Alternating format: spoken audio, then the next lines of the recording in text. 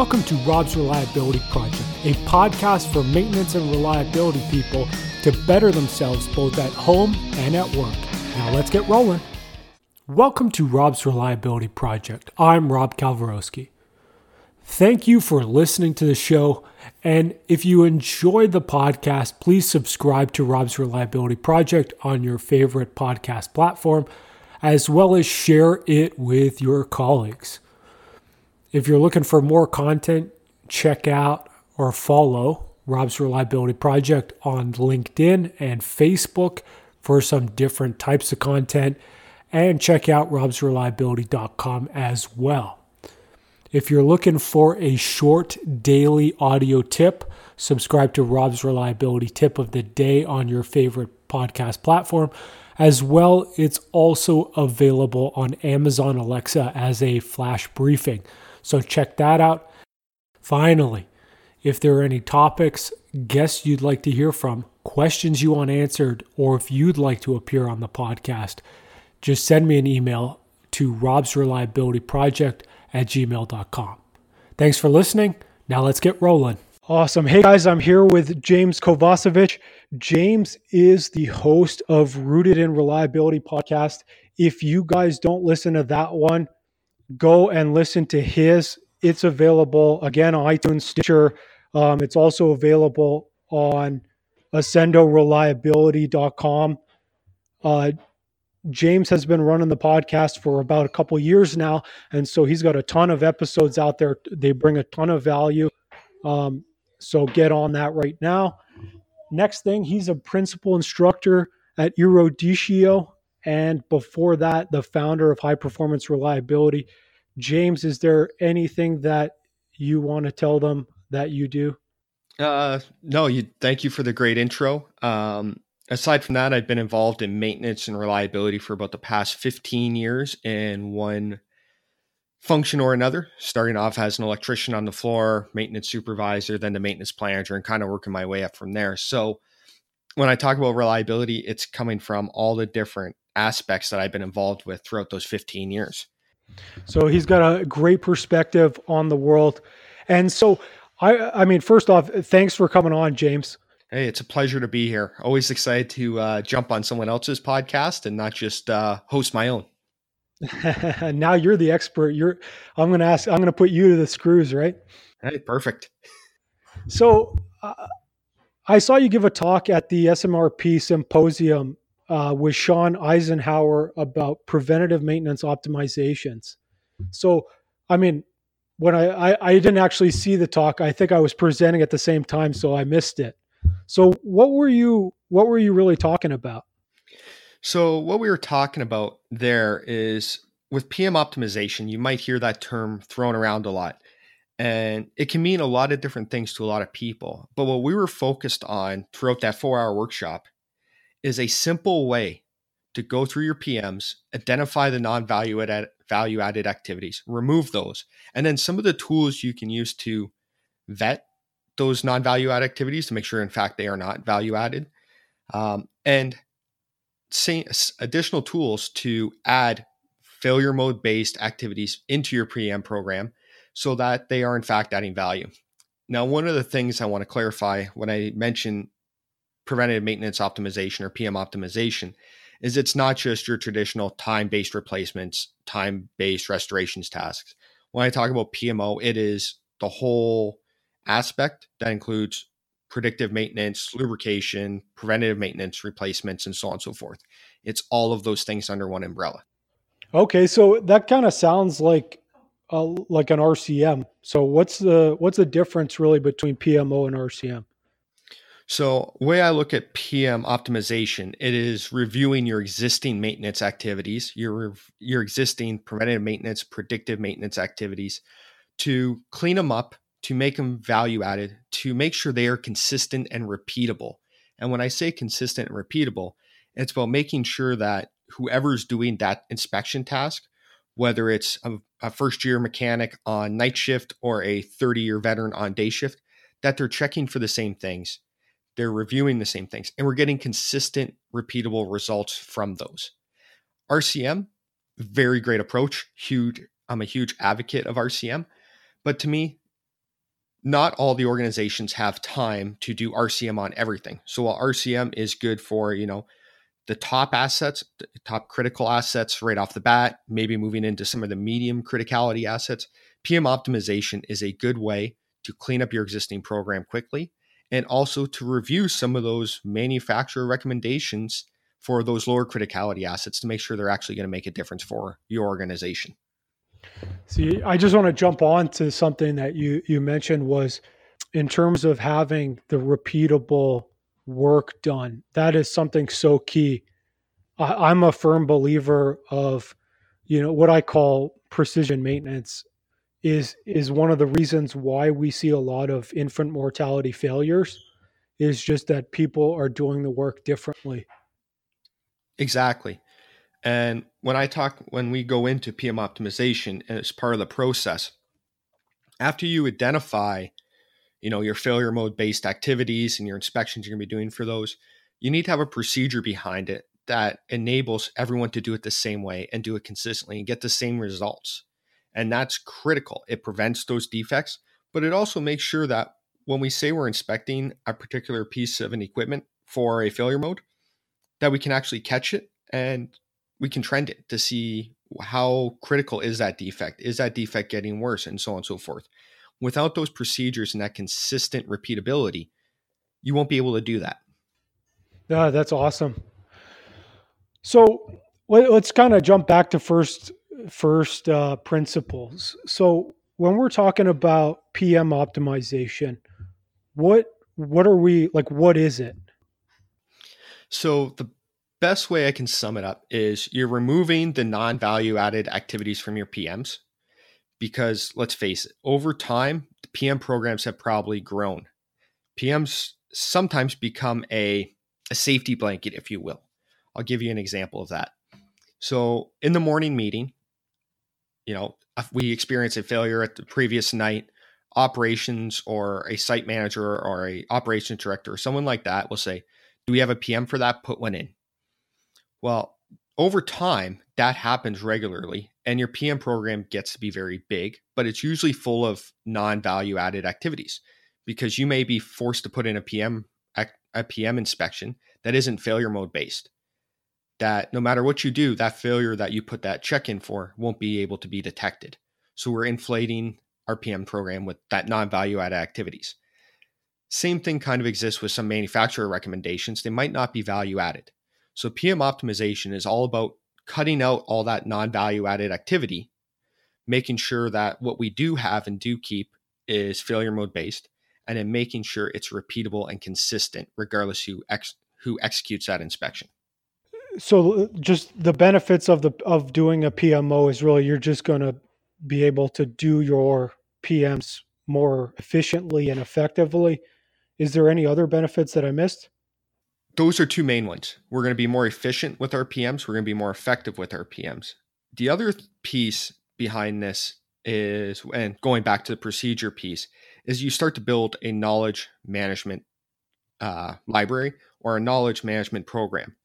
Because you're able to capture the knowledge of your senior technicians and develop good procedures, repeatable procedures, you can start transferring knowledge to your junior staff. So as newer staff come on, they can get up to speed quicker and are able to execute those PMs to the same level of accuracy and repeatability as some of those senior technicians. No, that sounds great.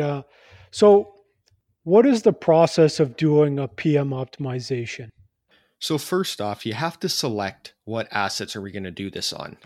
So that may be looking at asset criticality and focusing on your higher criticality assets. It may be looking at downtime and looking at what assets have the most downtime, yet a lot of PMs. So you first have to select that asset.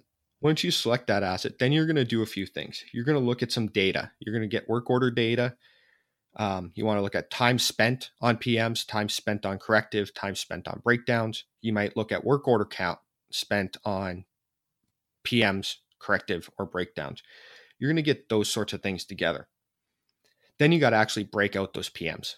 And one of the things you want to look at is what task, or for each one of these inspection tasks, is it failure mode based?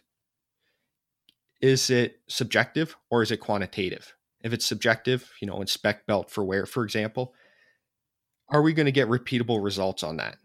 Probably not. So that's something we want to move to quantitative if possible. And if not, and it has to say subjective, we're going to look at something where we're going to use pictures or examples of what is acceptable, what is slightly worn, what is severely worn, and so on and so forth. So we can start to figure out and categorize where those subjective inspections are in our PF curve, if you will.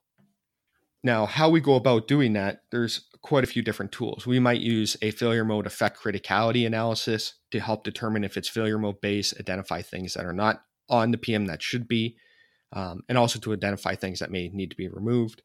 There's also logic trees that we use, and essentially it's a series of questions that you ask for every single inspection on or every single activity on your PM. They'll let you know what you should be doing. Do we remove it? Do we need to just redesign it? And when I say redesign, it's do we have a proper procedure? Do we have the criteria, so on and so forth? Is this something we can move to operator asset care? And so on and so forth. So there's a logic tree as well that'll help you identify what you should be doing for each one of these specific tasks. Typically, how long does let's say we picked one gearbox in the plant. How long would doing a PM optimization on that take?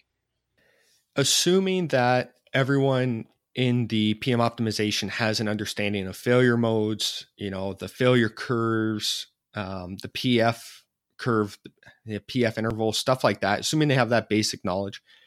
If it's a simple gearbox, you're talking maybe a couple hours to do the analysis. There's also some follow-up work after that where you have to actually write the procedures. You may change your spare parts strategy, stuff like that. But the actual analysis piece, 1 to 2 hours for a simple small gearbox like that. So when we talk about that analysis piece, what do we need other people in the room? What kind of people, what roles do we need? Yeah, ideally, like most reliability programs, we have a few people in the room. It's not a planner or a reliability engineer doing this by themselves. We want to have, the technician that's going to be doing the work or typically does the work. Maybe a reliability engineer if the organization has one. Someone from operations, because they may know things that come up that they fix quickly or they fix without involving maintenance that are being missed on a PM that could actually be prevented. We may have a planner because they're going to be helping to write the job procedures. They're the ones who are going to be making the changes in the CMMS. We may have a maintenance supervisor who brings some experience as well. So we want that cross-functional group in there to start working through whether it's, a failure mode effect analysis or that logic tree as a group. So those logic trees, are those an Eruditio tool or are you able to share those with us? It is an Eruditio tool, but let me see if I can get one out so it's available. I have seen more than one or two on the internet as well, but let me see if I can get the Eruditio one. Yeah, even if you just have one or a link to one, we'll throw it in the show notes, and definitely would love to have that. But again, like if anyone's listening and you guys want a PMO, where can they email you, James? Yes, they can reach out to me on LinkedIn. My email address as well as jkovacevic@eruditio.com. Either one, LinkedIn, email, you can get a hold of me quickly and we can talk about PMO. Perfect. And so moving on. So let's look at PMOs. So what should we do PMOs on? So we should do preventative maintenance on those, high cost of maintenance assets, those critical assets, or those assets that are seeing a lot of failures, yet having an intensive maintenance program. That's where you want to focus. And so if we're looking at those high cost pieces of equipment, how do we know that a PMO would be beneficial? All right. So there's a few ways to look at that. There's a rule of thumb. It's called the 6-to-1 rule. And it's essentially says that for every 6 inspections, you should be finding at least one defect.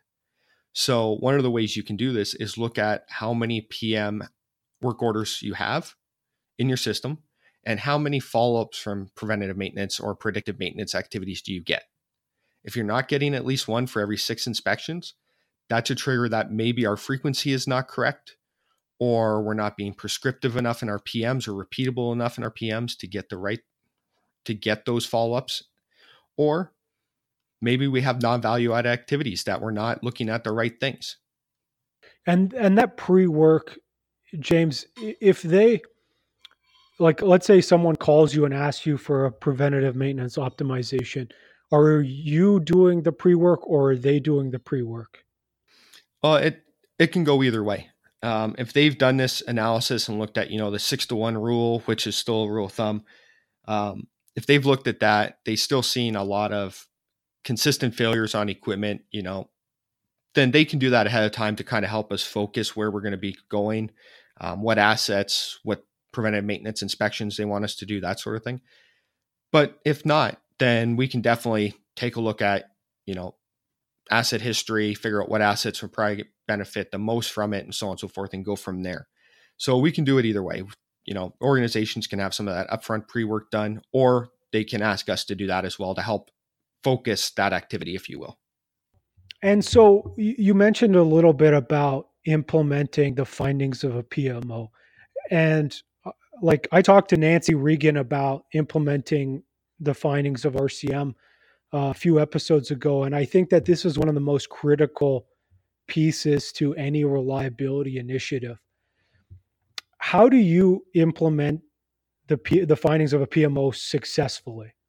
Well, I think it depends on where the organization is in its journey in itself.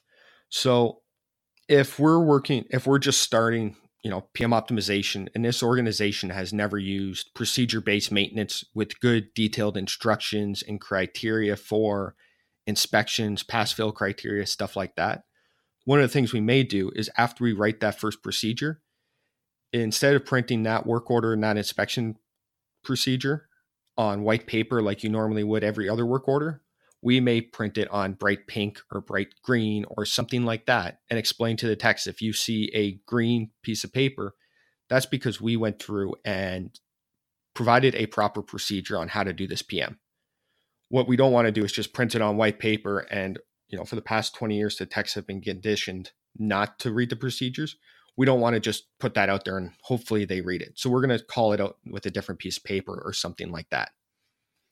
But the key thing is we need to write that procedure once we've done the PMO, get it set up in the CMS, get it out there, and then coach to that procedure.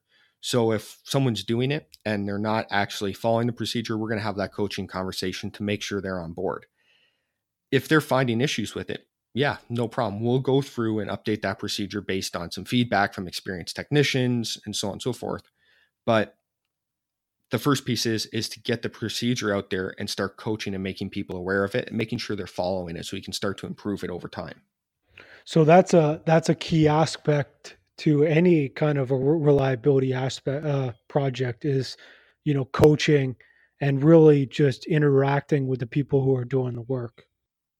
Absolutely. It's the change management piece, right? If you follow the change management model, ADKAR, first you got to create some awareness, right? What are we doing? Why are we doing it? That sort of thing. Then we're going to move on to the desire piece. And we want to explain to the technicians, why is this procedure-based maintenance better? How is this going to make their day easier? You want to focus on the what's in it for me part with that desire. Once we have that, then we want to do the knowledge piece. And that might be some toolbox talks around procedure-based maintenance, maybe some criteria on how we're going to inspect, V belts moving forward, something like that. But we want to provide some knowledge there. Once we have that, then we're going to move to the ability piece. And that's where they're actually going to go use these new procedures for preventive maintenance inspections or predictive maintenance inspections or whatever the case may be. And that's where the coaching comes in. We're giving them the ability to execute the procedure and we're going to coach to that procedure. And then there's the reinforcement piece, which is the final part of the ADKAR model. And that's making sure that we are reinforcing the use of these. And that can be done through, KPIs, incentives, and so on and so forth. There's a lot of different ways to handle that reinforcement piece. We want to make sure we do that to ensure it is sustained long-term as well. So let's dig into that a little bit more. we kind of talked about how long to do a PMO, and it was like, maybe a day. But how long does that coaching and reinforcement process take? Well, it depends, and I say that because there's a lot of factors that go into that. If your department is going through a lot of other changes at that current period in time, there's going to be less capacity for change. Therefore, this might take a little longer to implement because they're dealing with so much other change. You also have to look at the historical performance that organization has had with change.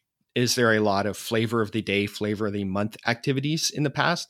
If so, there's going to be a lot more coaching, a lot more awareness and a building and all those things that are going to go in that need to be done to get this to be sustained. If your organization doesn't have a lot of change going on at that current point in time and they've had, regular success in the past, then, if you follow those steps, you can get this in place relatively quickly, or at least started quickly. As long as you're identifying those new procedures, those new 1-point lessons on V-belt inspections and so on and so forth, you can get those moving relatively quickly. Awesome. So can you give us an example of a PMO that you've done and kind of what the benefits or findings were? Yes, absolutely. So I'll give you an example from one we did previously. And this was just essentially some basic work around centrifuges. They were averaging about 60 minutes of planned downtime each week. And, to do some basic inspections, basic lubrications, and then cleaning out strainers and so on and so forth. So we went through this. We identified quite a few activities that were non-value added. So we removed those from the equation.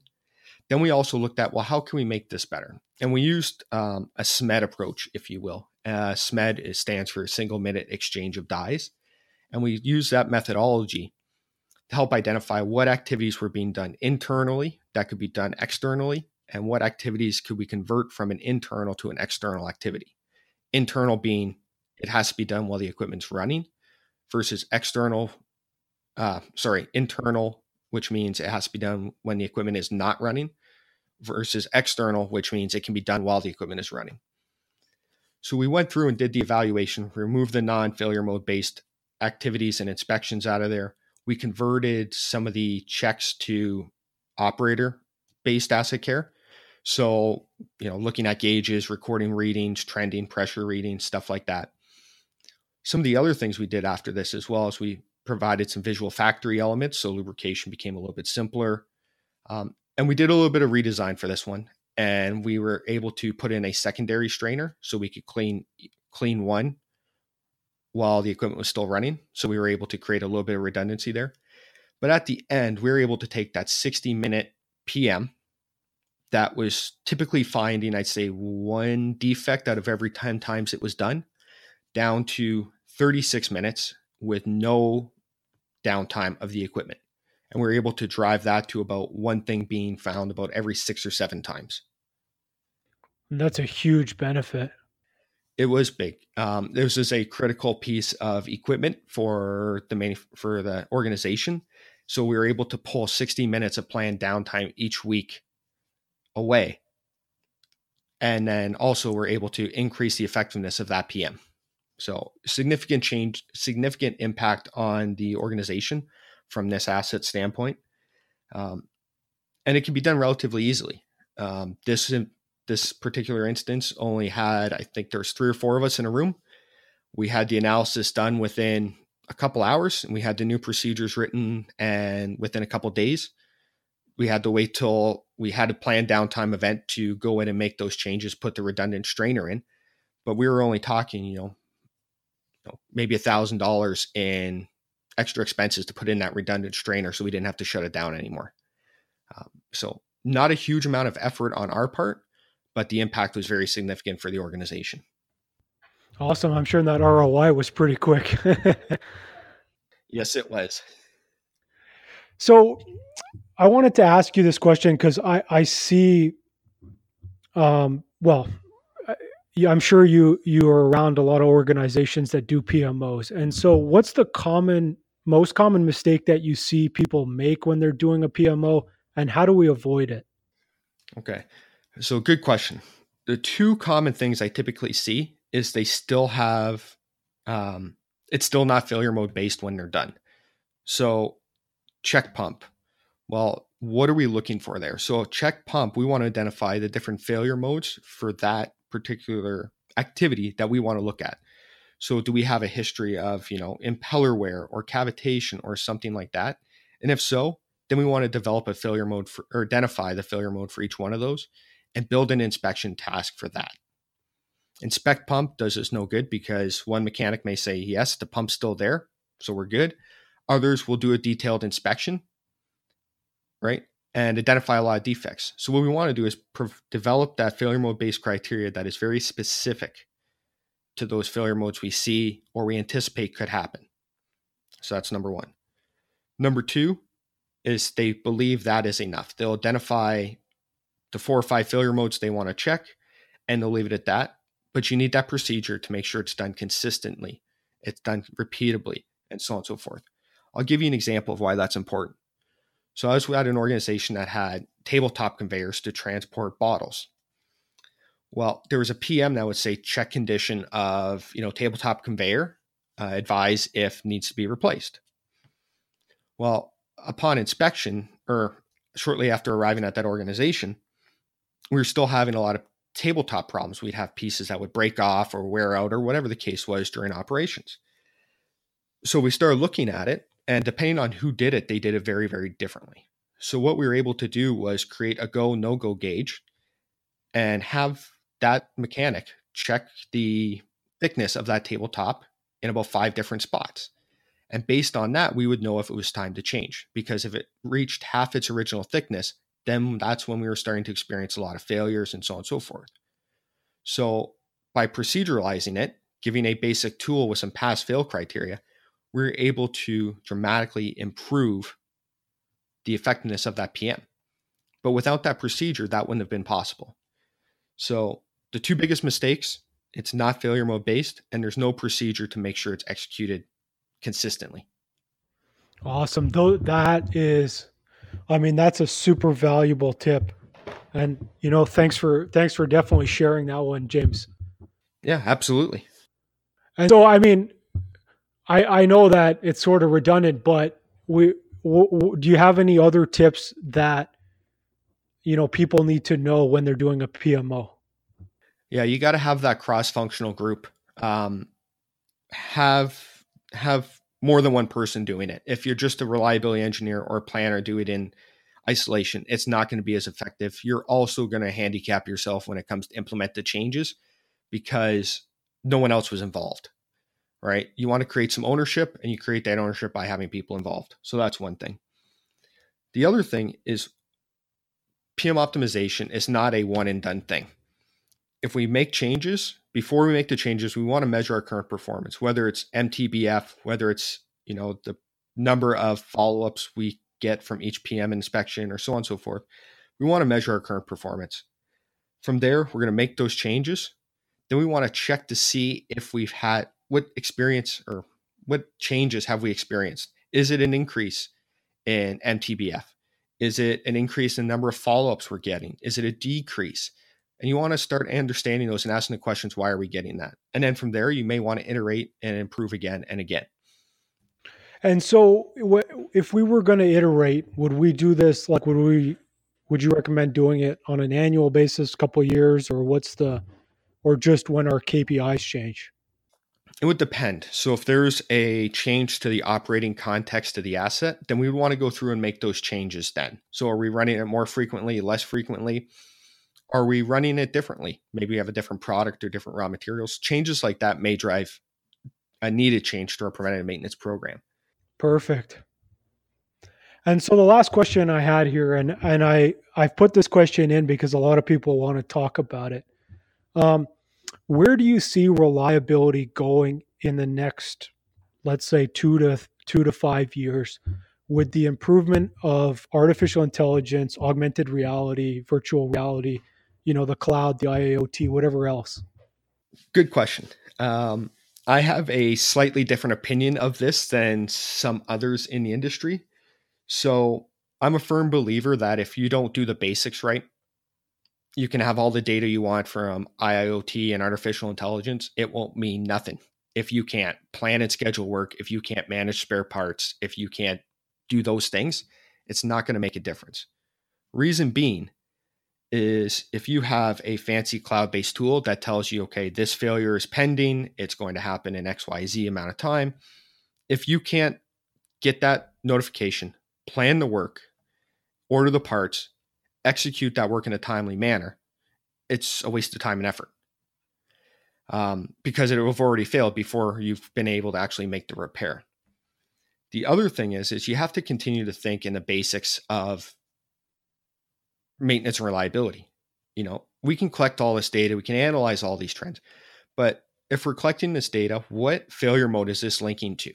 Why are we measuring this, right? You can buy sensors for all kinds of things super cheap, but unless it's going to link to a measurable failure mode, why are we monitoring it? Why are we collecting that data? So I think there needs to be a focus on the fundamentals first before you go to the new shiny object of IoT or artificial intelligence and so on and so forth. Now, for augmented reality, virtual reality, that I think is a little different. So augmented reality or virtual reality, they great for training, great for supplementing work instructions, assisting in troubleshooting. Those are all great things that can be done with those. And they're not replacing anything. They're just supplementing an existing training program or work procedures or so on and so forth. So I think those are very value added, although they are still relatively new and somewhat expensive. I think as we see the cost come down, we'll see wider adoption with those. Yeah, absolutely. I to be honest, James, I know you said that it's controversial. I think a lot of people have that opinion with respect to the artificial intelligence and the IoT. I mean, I do as well, and I actually do work in machine learning.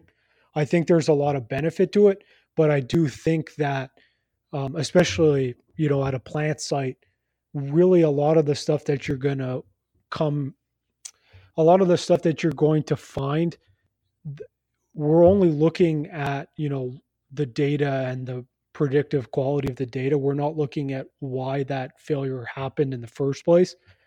And I think a lot of that is on that precision maintenance side, or you could kind of tease it out using, like failure mode analysis to figure out what does this data actually mean in terms of what's failing versus just sending every sensor to the cloud and hoping that an AI will pick up patterns. Yep, exactly. You have to have your asset hierarchy structured right. You have to have your PM's failure mode base. You have to do all these things to make IoT work, in my opinion, properly. If not, then we're just collecting a lot of data and spending money for something we're not really going to use at this point. So, but it's fun. Well, that's it, right? It's a new shiny tool. So that's why I think it's seen a lot of adoption and gets a lot of press. And I do believe it can make a significant difference for those that already have the fundamentals in place. For them, it will provide them huge benefits and a huge advantage. But if you don't have those foundations in place, I don't think it's going to help you. Absolutely. And so the last thing before we get you off here, James, is do you have anything to plug? Where can our listeners find Rooted in Reliability? Are you going on to any conferences?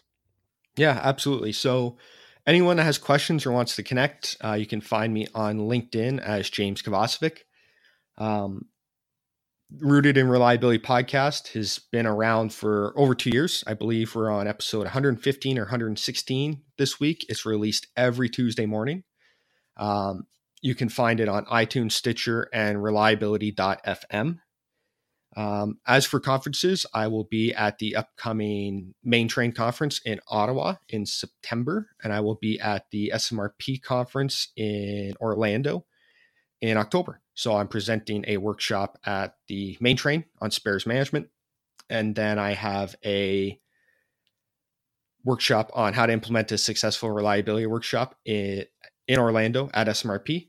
And I also have a paper I'm presenting there on do you walk by poor reliability? And it's all about changing the culture of walking by examples of poor reliability and why it's accepted in some organizations. Awesome. I'd love to have you back to talk about those, James. Yeah, absolutely. Anytime. Happy to jump on and have a conversation on some of these topics. Awesome. So everyone listening, go out wherever you're listening to this podcast, subscribe to Rooted in Reliability, subscribe to Rob's Reliability Project if you haven't.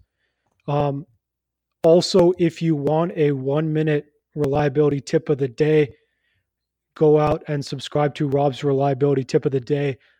This week, it'll be some of the stuff that James talked about over this podcast, broken down into 45 to 1-minute segments. Also available on Amazon Alexa or Google Home to start your day off right. James, thank you for coming on. Hey, thanks for having me. And we'll see you guys next week.